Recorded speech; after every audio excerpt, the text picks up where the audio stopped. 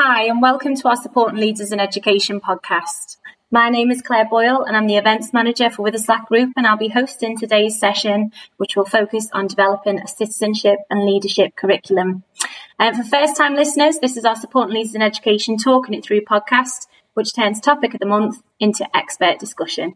And this month, I'm delighted to welcome to the podcast Chris Williams, who's the Regional Director for Witherslack Group, and Mike Hussey, Director of School Services for the ADHD Foundation, who will be chatting and guiding us through our topic. Thank you both so much for joining us. And now I know I've given a little bit of an introduction, but before we carry on with our questions, would you guys like to say a little bit about yourselves and tell us about your work? I can go first, I don't mind. Yeah. So my name is Mike. I'm the Director of School Services for the ADHD Foundation. I'm quite new to the foundation, really, and a big part of my role is working within our school in our consortia to help provide support for them. Part of it might be training. Some of it is working with young people to deliver some of the therapeutic services. But previously, for sort of nearly 10 years, I worked in education. I was a teacher and middle leader and manager of quite a few different departments and a few initiatives there. So I'm hoping to really be able to share some light within that too, really. Brilliant. Thanks. Okay. Thank you, Chris. Thanks, Claire. As Claire said, my name's Chris Williams. I'm a Regional Director for Schools with the Witherslack Group. I've been with Witherslack for about 5.5 years now, and within that time I've also stood in as acting head teacher at a number of schools, and I'm actually standing in as executive head teacher at one of our schools in Windsor at the moment. So as well as sort of the overall background knowledge of how Witherslack works, I've also got and had direct involvement in running some of our schools as well. Brilliant. Well, that's great. Thank you both ever so much. So shall we crack on with our questions for our topic, developing a citizenship and leadership curriculum? So to start, could you guys give us a brief overview of what a citizenship and leadership curriculum means to you? I think for me, a citizenship is that, often we can be, from a school's perspective, we can often be challenged around curriculum for qualifications. And I think for me, the idea of a citizenship and leadership is around developing that truly holistic view of a young person. It's not just about their academic qualities, but really about their social, their spiritual, their physical side of things too. And that doesn't mean to say they have to find a faith when we talk about spiritual, but understanding faiths, I think, is a big thing for me, because it's understanding the communities in which we live. I don't know about for yourselves, but over this last year with coronavirus, I think we've really been able to understand that we are very much a global community. This is not something that we just get affected in our silos. Definitely highlighted that, hasn't it? I think massively, and how other people link together as well, not just within our areas. And the leadership side for me has always been important. It's what I do outside of school, quite voluntary too.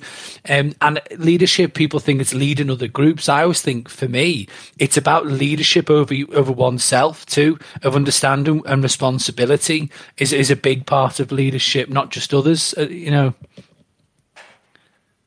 I think from a school's point of view, we very much see it as development of a young person's leadership skills in terms of intrinsically what they are able to do, but also how that then lends itself to fitting into the wider society, because our whole purpose is to be able to say, as Mike said, that holistically we'd like to think that young people, after they've been in our schools for a period of time, are able to move into that wider society and be active and responsible citizens.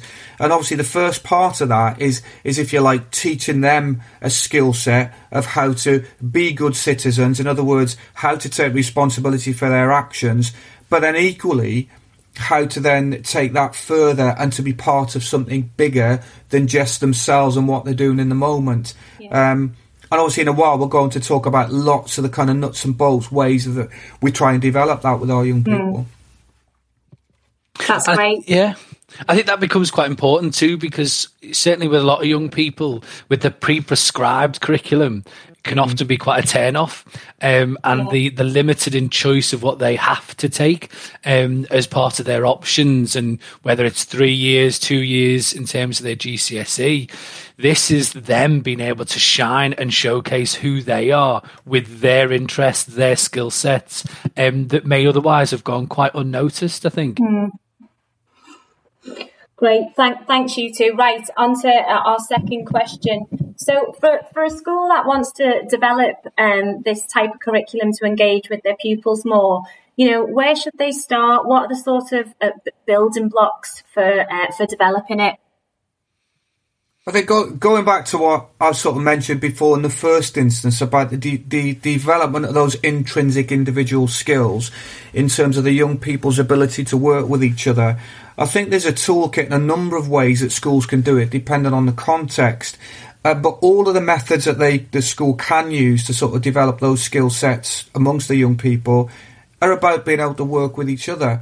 And I mean, I'm sure many schools these days have got a list of things that they use, Claire, which are just about developing young people's skills to work with each other.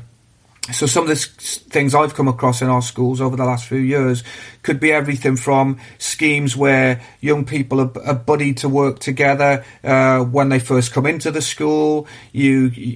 Classes that use things like circle time, where you've got learning partners, and it's all just about different structured methods of saying to young people, in working together, you will be able to develop skills that in the future you will be able to use when you do go on outside of the school. And again, it's going back to what Mike said, isn't it, about this holistic thing. It's not about a prescribed curriculum. It's about those skills that are so crucial to develop good citizens, leadership skills that mean you can work with other people, and that in many ways you can take responsibility for what you do and how other people respond to you.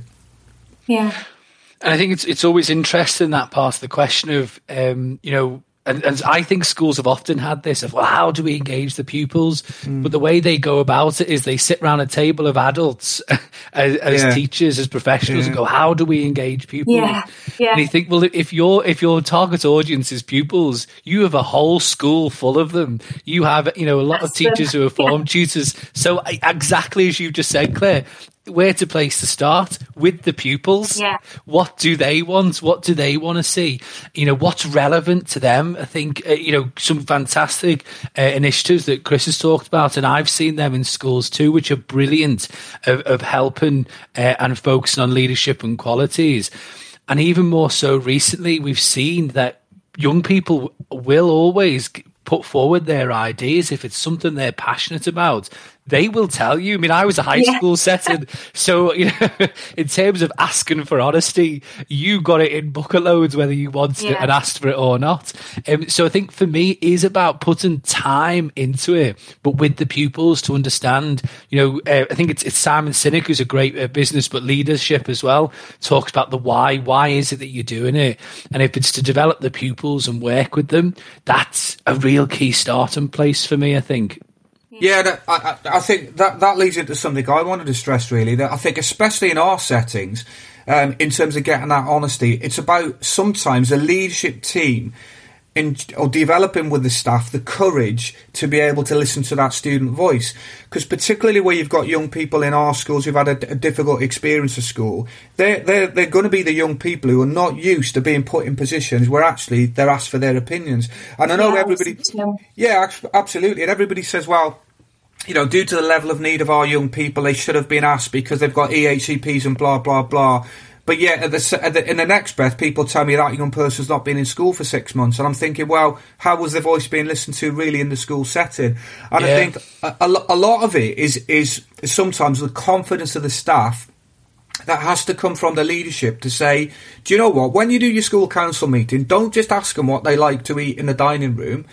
Ask them what methods they would like to be able to use to give a student voice. Because too often it's easy in our schools for staff to say, oh, well, you can't ask our young people, they don't have the emotional ability or the confidence or the kinds of behaviours that means they can give valid opinions. Actually, interestingly, they do. And perhaps even more so for our young people, because sometimes when you do give them a voice that they've not had, they take it far more seriously sometimes than young people I've encountered in mainstream settings. So I think, as always in our schools, in any school, it comes from the top. It's the leadership have to give staff the confidence to say, no, unless you give them some responsibility, you're not going to get any meaningful feedback as to how we should do things better. Yeah. That confidence and role model, that I think as well, you use that word, courage. I think it is courageous for a lot of adults where they sit in their room and they've delivered their lesson, they've planned it. There's quite a lot of control. And it can be a very big unknown as to when you start throwing these questions out as to what you're going to get back. And I totally echo what you're both saying around, we can't do that with our kids. You absolutely can do. You might not like what you get back. You might not understand what you get back, but you absolutely can work. And having that from that leadership, that role model of working with pupils to engage them, I think it is absolutely critical to give staff the courage and understanding of which to do that in too. I totally agree with you on that one. And sometimes it's about just slightly stepping into the known, Claire, just to extend the point a little bit, because in one of our settings where we did a significant period of work over 6 months that then involved an Ofsted inspection coming back to look at it, we almost didn't try to dictate at all what methods we would use with the young people to get kind of what we needed for them. I guess what I'm trying to say is we almost provided them with so many opportunities that not all of them were that successful, but we almost felt like we needed to give them as many as possible to let them learn by experience the ones that would be most useful for them. Because otherwise, going back to what Mike said, what you end up with is actually a load of adults who sat in the room with a toolkit and a list and said to the young people, actually, we'd like you to come up with one of these alternatives about which is the best way for your people voice to be heard.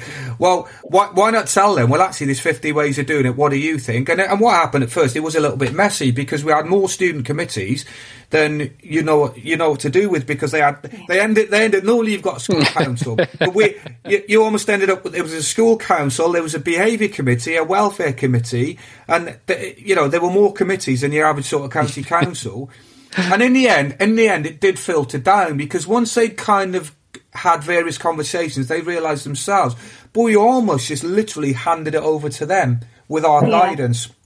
And that's what I was saying about going back to the courage earlier, in terms of just being prepared to say, you know what, actually, why don't we accept for once that we're not going to be in control? But that's not an easy thing for teachers to do. Yeah. And how you plan for that becomes very difficult. Because it's the unknown then, isn't it? Yeah. It absolutely is the unknown, as you rightly say, and it's facilitation rather than education and teaching. You're not passing anything on. You're trying to work with, and it's a different skill set. So I think when we were talking before about, building blocks, I think there is that training to listen and to facilitate rather than... And that's very difficult because it's not what teachers got into the profession for. They had a passion for their subject that they wanted to share, maybe, and so that skill and professional development is going to be quite critical for our teachers and professionals too.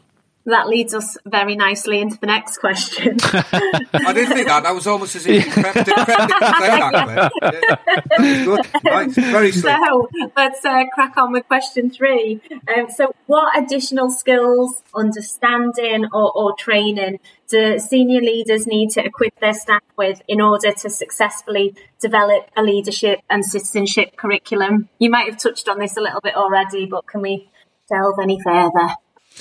Yeah, I think, Joe, seeing how others have done it, one thing that the teacher profession I've always found is amazing for is sharing good practice and being willing to show that good practice too. And I think using that, but not just within education, seeing how other organisations, I think, have done this. Duke of Edinburgh's award is a perfect example of citizenship and leadership in action. Yeah. The Scout Association, Girl Guide in the UK are fantastic programmes that are built around or elements of youth shaped, and it's not necessarily being led by young people, but working in partnership, adults and young people, and seeing how those organisations have done it. And a lot of teachers will in some way have volunteered in some form and using that as a transferable skill. Yeah. I think it's about giving them some, initially anyway, as much as as teachers can get bogged down in it, is theoretical understanding of why they're going to do what they're going to do.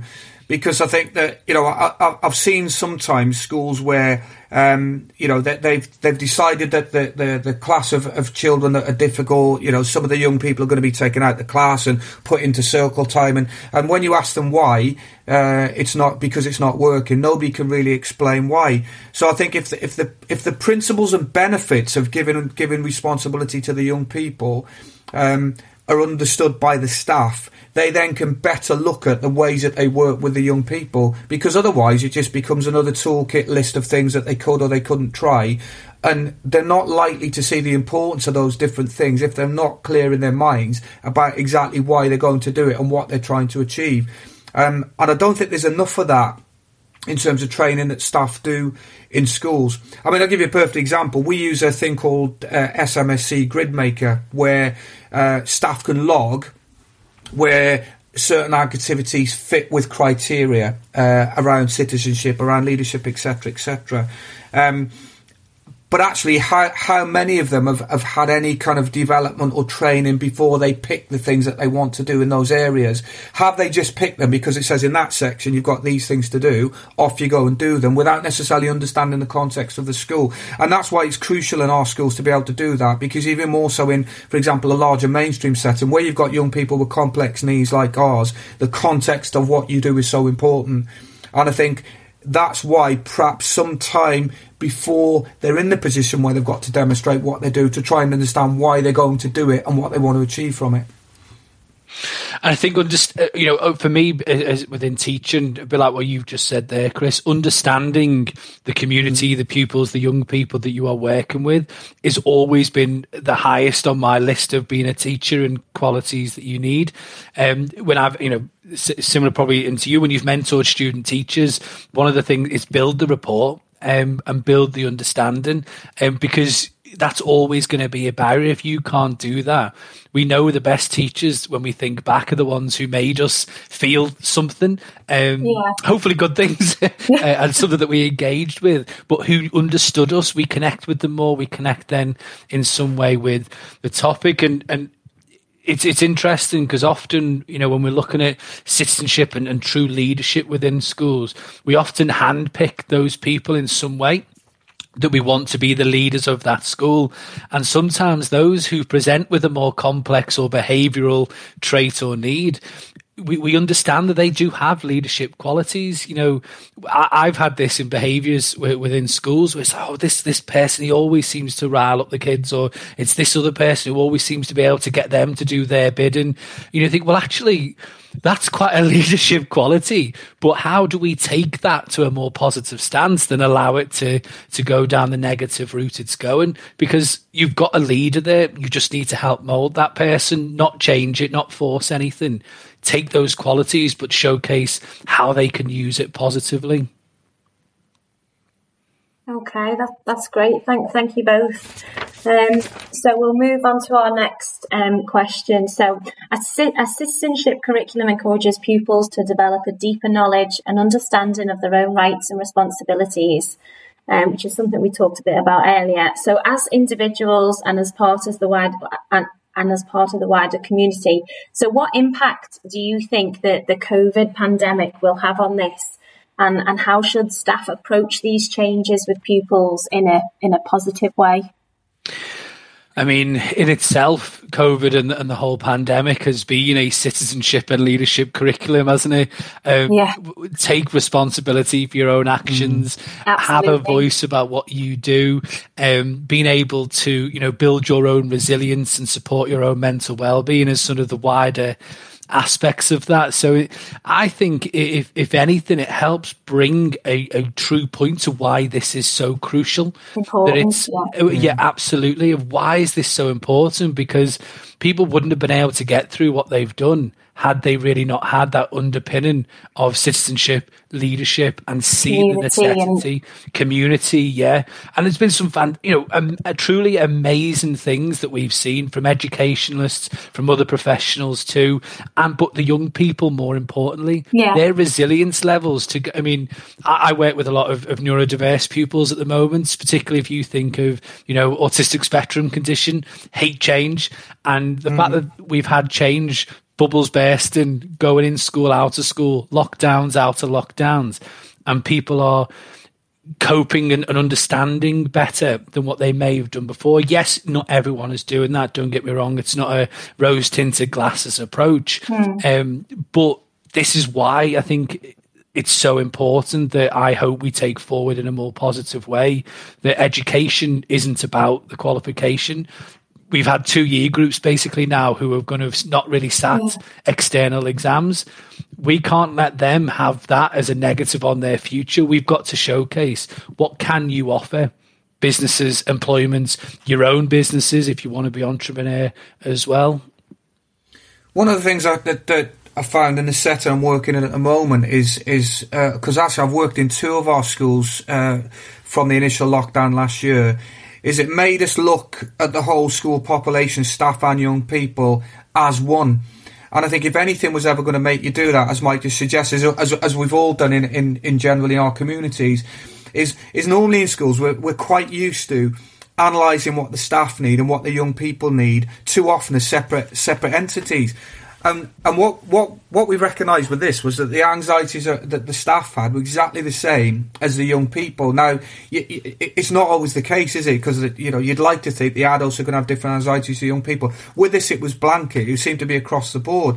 So, in addressing the staff anxieties, we were almost addressing everybody's anxieties in school. So, a lot of the things that we put in place, once the young people could see that they were for everybody's benefit and they could be involved in the implementation, in a way, in quite extreme circumstances, it's helped develop a sense of community in the settings I've been in, perhaps more quickly than I'd have expected if you weren't in a normal circumstance. Because everybody's kind of in it together. So yesterday, for example, and this week, when the young people, Claire, are going to be tested, they know the staff are being tested in school at the same time. So we've had a much bigger take up then of young people getting involved in being tested in school, and as a result, far more young people coming back to school than we thought would be the case, because parents and carers could then also see that everybody was going through the same thing. Yeah. So it is like Mike suggested, isn't it? It's that thing that COVID has brought us all together more in lots of ways, with some fabulous things that we've all seen up and down the country. It's very much felt like that in a school. You wouldn't have wanted it to be for such, negative reasons, in a sense that so many people are being affected. You have to pull some positives exactly. from it. And it's worked, and it's never, and I suppose without thinking about it at the time, but when you look back on it in hindsight now, it's a classic example there, isn't it, in terms of developing leadership and citizenship amongst our young people. If we don't learn from this, actually bringing it all together so everybody's learning at the same time, then I think we've missed an opportunity here, because we go back to what Mike was saying right at the start. It should never just be about, well, what does the curriculum say? Oh, I know, what we're doing in PSHE today is about democracy or citizenship or law. If it's seen as part of what we all do together, then I think if this has taught us anything, if we needed to be taught, but maybe at least reminded that doing it together makes it far more effective in the long run.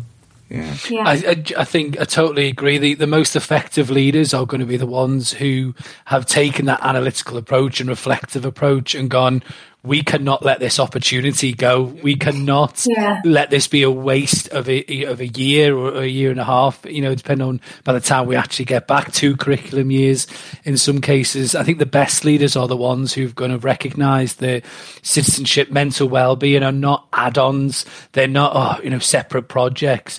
They have to, be the thread through the curriculum, through the school. And I totally get that point, Chris, as well, around staff and young people facing this together with the same anxieties that we've all kind of had over this time too, and given that as a connection and a connecting point to build rapport on and build a better educational system, but better school environments too. Well, it's been ultimately, as in just general communities, it's been a leveler, hasn't it? Because when I'm looking, I'm looking at a risk assessment, the setting I am at the minute, when I'm updating it, everything in that applies to everybody. Because regardless of your status, schools are very hierarchical places. Regardless of your position in the school or anything else, there's nothing wrong with a young person seeing that I or another member of staff is as concerned as they are. But you know what? That's okay, because this is what we're going to do about it, and we're going to do it together. And that's the opportunity that you're right, that I think that good analytical leaders are not going to have missed from this. That if they don't see some of that as a positive moving forward, that it's perhaps made a far more democratic kind of structure and culture in the school. If they don't use it for that and use it to their advantage in that sense, to get the best out of what is a difficult situation to be in, I think it'd be a great shame. And how many learning experience can we get out of this too? There's just, as I say, within itself, it's a whole curriculum of the rights, responsibilities of going out or staying in, of mingling or not mingling, of going abroad, not going abroad. There's debates to be had within there, challenging authoritative figures or decisions to see that it's okay, but it's how you do that. That's the skill. That's the teachable moment. That you can't just, swear your head off and scream and shout and that be acceptable. Actually, there is a way that you can challenge and get your point across in the right way. Get your point across, yeah.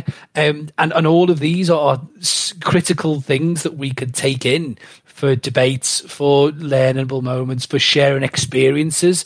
And there are a vast range of experiences that families have gone through. Free school meals, it was, how big a thing was that? Purely because this highlighted that there was a massive need to support free school meals better, and how people can get involved in that as a campaign, not just one person, but the communities as a whole coming together to support that too. Great. It's so positive. I mean, it's a difficult topic, isn't it, to talk about the pandemic and everything, but when you talk about it in this sense, there's so many positive things we can sort of try and drive forward. It's great discussion. So, okay, moving on to the next question. We now rely even more on digital means as a way of supporting teaching. And so with this in mind, how much focus should be put upon digital citizenship for both staff and pupils? I think it's crucial. I think it's absolutely crucial, because I think in many ways, except that I'm a complete dinosaur when it comes to what my children can do or young people I work with can do. I think the danger for me is that if we don't accept that has opened up a whole new galaxy for young people with all of the pros and cons that come with it, then I think we're in a very dangerous place, because ultimately, not only if we want to make sure that we safeguard our young people in this new world, but in order to do that, they need to develop the leadership skills and the ability to be citizens in that environment, because the danger being that they're far more exposed otherwise to all the dangers that we know about compared to, say, when I was young and at school. So as well as the actual increased number of ways that they now can communicate and do things that we can use to our advantage, it's about making sure they've got the skills to operate in a world which is different from ours. And that's tricky. I mean, that's for me as challenging as anything for teachers, because on the whole, even relatively young teachers are still going to be quite a way behind than children who are 14 or 15, such as my children are. But again, it's going back to what we said before about leadership and staff confidence. It's about the leadership of the school, making sure that staff are confident to work in that world and work with the young people in that world. And do you know what?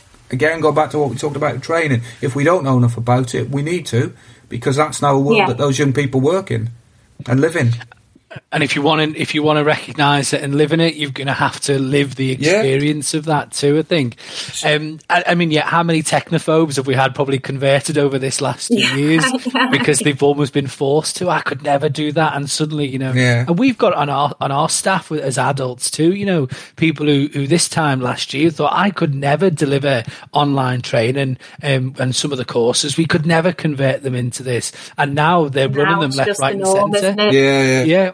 I mean, podcasts, I've never done a podcast before, and look at how big they are right now. Yeah, I know. That's because how, I say easy, the setup of it, I'm sure, is very technical, but to get people together to sit and chat. To have the discussion, yeah. Yeah, it is something that's really been brought on. And I mean, digital always has been and always will be, a knife edge, won't it, between what good can happen and what bad can happen. And just the nature of think of the amount of adults who can't use the internet properly or appropriately. It's going to be natural that young people who often aren't always good at regulating themselves or thinking through things before acting, that there are going to be negative sides, and that so awareness has to be raised around that. But the positives that can glean from digital, the communities in which you can reach that we've never been able to reach before. There is work to do to make sure there's more equality around digital and access to digital. Again, we've seen that through this last year. But seeing how we amend, how we improvise, how we adapt in order to be able to put that into a perspective and utilise that to our advantage too. And being able to see with the digital, it kind of comes back to the point we were talking before of, the building blocks of thinking, if young people are the more technically advanced, how do we use that to our advantage to engage them within their citizenship, their leadership too, and to support us as adults? But that again is a confidence. How do you let those reins go as someone who's used to control within your classroom and your subject to come back at you in that way? It can be quite difficult. It was a Senko I was talking to in one of the schools, and she was saying they were doing around neurodiversity and ADHD in particular, and they'd had a citizenship lesson of this is ADHD and stuff, and there was a boy in the room who just suddenly stood up and went, "Why are we learning about ADHD?" And obviously, as a teacher, that's like a moment of what's going to happen next. But the conversation that the young man then went on was, I have ADHD, so why am I sort of listening to you tell me about ADHD when actually I'll tell the class this is what ADHD is for me, and his perspective. And what she said to me, she said, actually, I think it was a far better lesson because they learned from him and they had the discussion and they went with it because it was something that was prevalent to him that he could share, and she just facilitated and let him lead. Just let him get on with it, Great. I think I was just going to say, Mark, a perfect example, going back to what we were just talking about with COVID, is the way that we've used some technology with some young people for a member of staff who couldn't be in school for a period of time. And when we were looking at solutions to start with, when all the kind of digital solutions that you'd imagine, we sort of stood there thinking, and I remember literally we stood there looking at each other going, that's never going to work. So when you think of the kind of the issues that we always perceive, especially in our schools with our young people, because of negative experiences at school and the level of engagement and relationships the staff have to have just to keep them in the room and to work with them. So the thought then that we wheel a TV screen into the young people to allow this member of staff to conduct the lesson from afar, we just thought was absolutely impossible, would not work. And then when you see it in reality and in practice, I know I shouldn't be blown away with it because actually it's a relatively straightforward thing to do. But you've got teaching assistants in the class with the young people. The teachers are somewhere else working from home, directing the young people and the TAs to almost manage it themselves.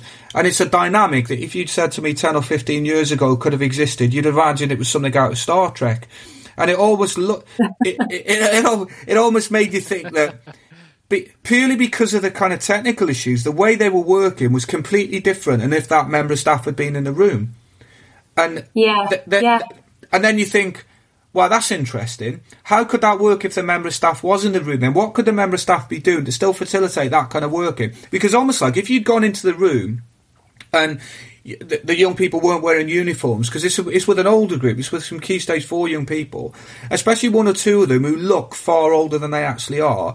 If everybody was just wearing civilian clothes and you had somebody on a screen and you mixed up the staff and the young people in the room with what was going on, would you necessarily have been able to know who was in charge? I'm not sure you would. if I'm honest. Yeah. You probably would if you stayed there for a while, because it would have become apparent. But that was a dynamic that I think you probably wouldn't get without the fact they were working together, using the kind of digital facilities, because normally as teachers, we want to be in control. Wouldn't that, like what you just said, Mike, about letting go? We can't let go. But when it comes to that sort of thing, to some extent, you've got to let go, because it's not going to work. The teacher being on a screen somewhere telling everyone to sit down and listen isn't going to work, is it?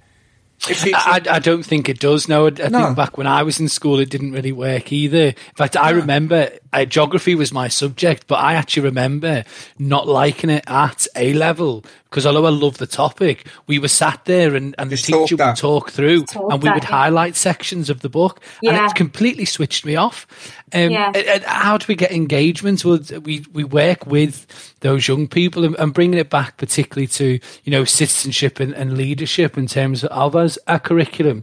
It really is about understanding where our needs are at and what it is we want to focus on and learn about how we do that best, And by the way, I'm not trying to say, I was any good, really good at it either. I struggled at times to let go as an educator and working through that too, within my different classrooms, different topics and stuff. But once you start to do it, that's where you get the confidence with it. Yeah, it becomes easier then. Yeah, and it's role modeling that, I think, too, as a practitioner, that it's okay for us to make mistakes, learn from them, and show how you did it back. Be open and honest with that.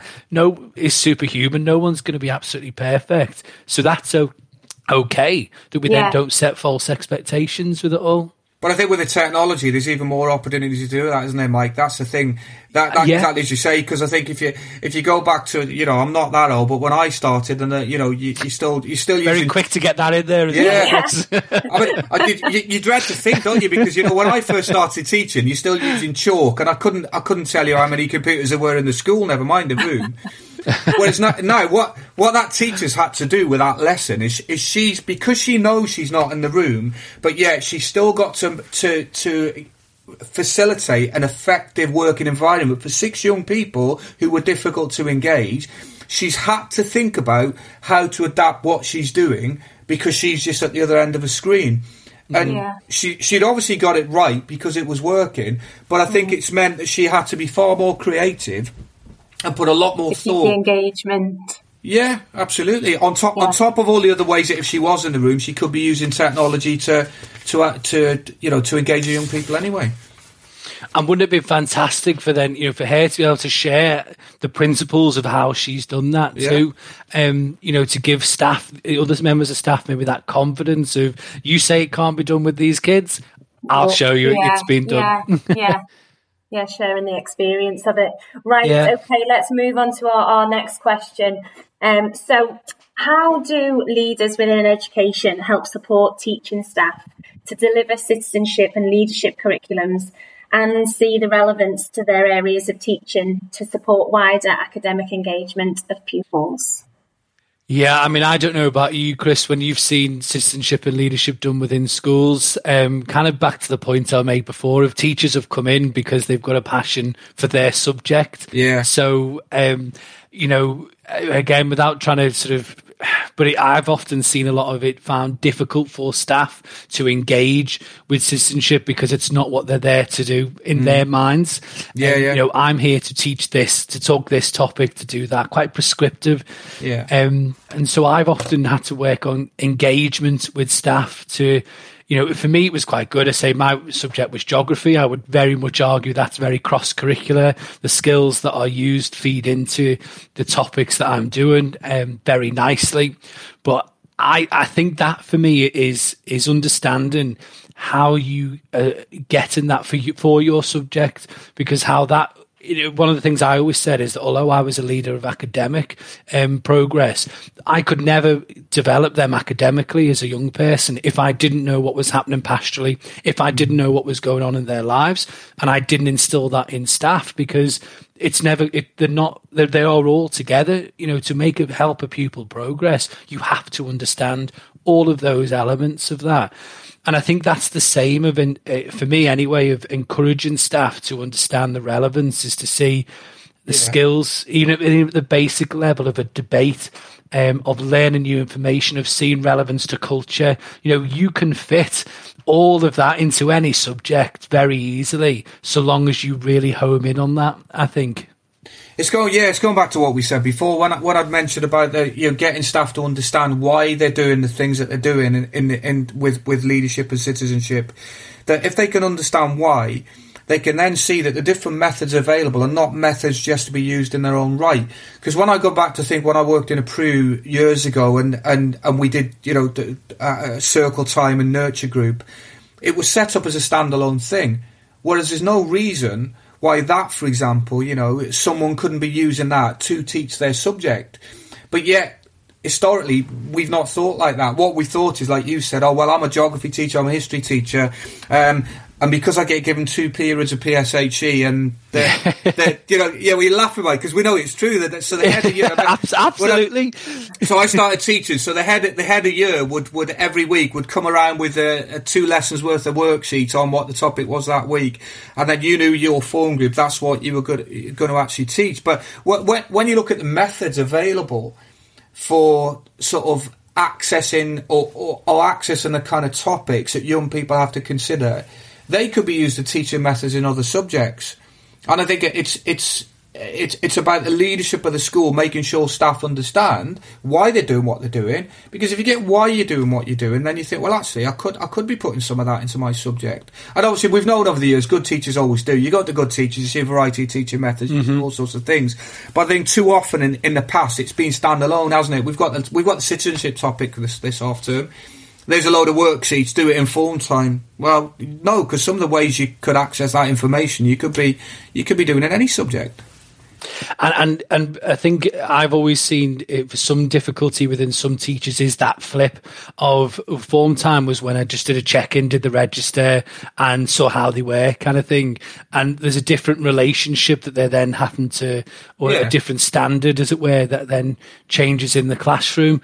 Because typically, some cases I've seen it's the form tutor who would deliver that. But again, understanding, and we said before about how do we get pupil engagement? Well, let's ask the pupils. I suppose it's a similar vein of let's work with the teachers and the learning assistants who are there to get their engagements into how do they feel this topic can match into their subject. Let's not beat about the bush. There is a lot of pressure on teachers as it is, to perform. A lot of schools do still have performance management. Pay scale increases are all factored in by performance of young people based on qualifications that are gained at GCSE, based on academic progress from one year to the next.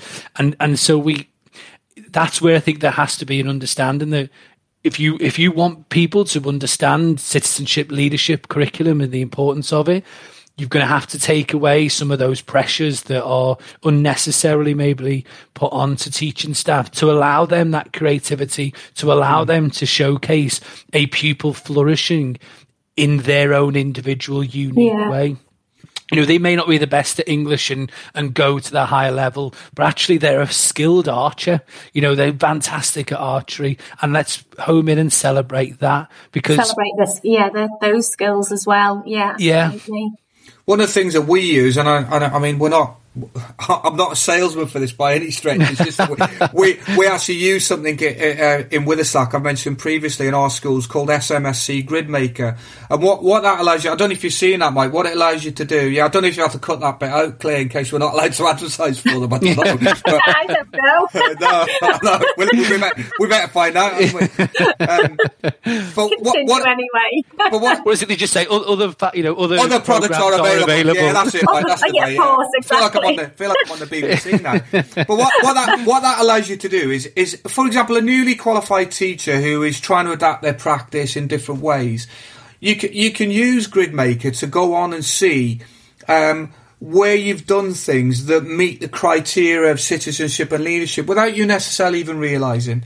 And what that can do is if they're as staff start to use that, and where the leadership teams in schools promote it, what that then allows is further development of different methods of teaching in the subject areas to promote citizenship and leadership that staff are sharing. Because a lot of things that we're doing in classes in terms of how we model behaviour, how we get young people to work together, we wouldn't necessarily recognise as being about the development of leadership and citizenship.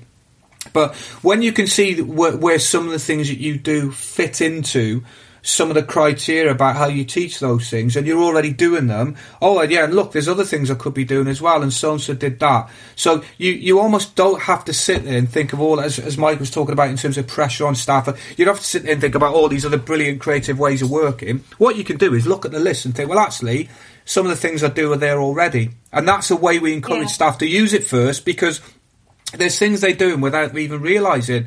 Yeah. From that then comes other ideas. And that's how they can start to absorb that into their teaching of their subjects. And it shows them how they're doing it already. And it's a really, really good way of doing that thing, because otherwise, like we said, this could just be another list of things for the teachers are under pressure to implement into their teaching. Yeah. And we all know they're probably going to react to that. They need to see, first of all, how they're already doing some of this without even realising, and how then it's can be even further integrated in, as opposed to, by the way, be really good if you can integrate some of this in your teaching straight away, because we probably know it's not going to happen effectively then. And that's a really proactive way, I would say, of being able to implement it, because, from experiences I've had in the past as well with leaders in education, is the answer is, we'll assess it. We'll get some qualitative data, quantitative data. We'll assess. And actually, that isn't really the point of citizenship and leadership. It's not an assessment. How do you assess the soft skills, as we may have called it in the past, of a young person that develops in their ability to understand cultures better, or their own democracy a lot better, the rights and beliefs of someone within their country and compared to another country? That's not an assessment tool. And we know that assessment doesn't even work for the majority of people's I always had a poor memory, so assessments I hated for that reason. But I think when we're talking about encouragement, it's not to add on assessments and add on marking.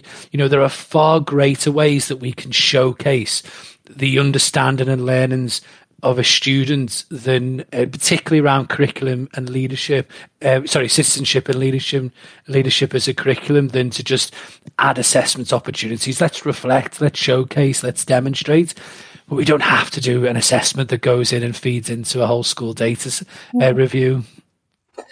Right, so we've got 2 questions left on the list, and I'll try and squeeze them in if I can. But there's been some great discussions today, really, really great stuff. So I'll move on to the next question. Children who, have been out of school for a while will have so many questions and worries, and probably a level of uncertainty about returning. And so teaching staff, must be ready to address these concerns and start to try and bring them back to a position of trust again, I would say. So how do you think a curriculum such as this can assist with that development of trust again? I think I was just going to say we've done that very much in the setting I'm in now, in terms of, as we talked about earlier, preparing the adults first, so we could then say to young people, look at some of the things that we've done.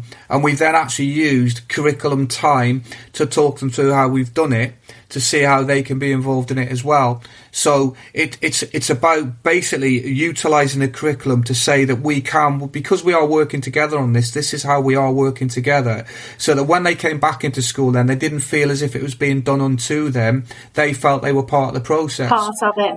Yeah, exactly that. And that's why, going back to what we talked about earlier in terms of if COVID does one thing, it's to an extent, you'd like to think it's democratised schools even quicker than perhaps we would have thought that any circumstance could have done, because we were all in it together, we were all one, and it was about just using the space and time we had then to get them to understand that we were all going through this together. And do you know what? The only way we can actually get through this is if you work with us.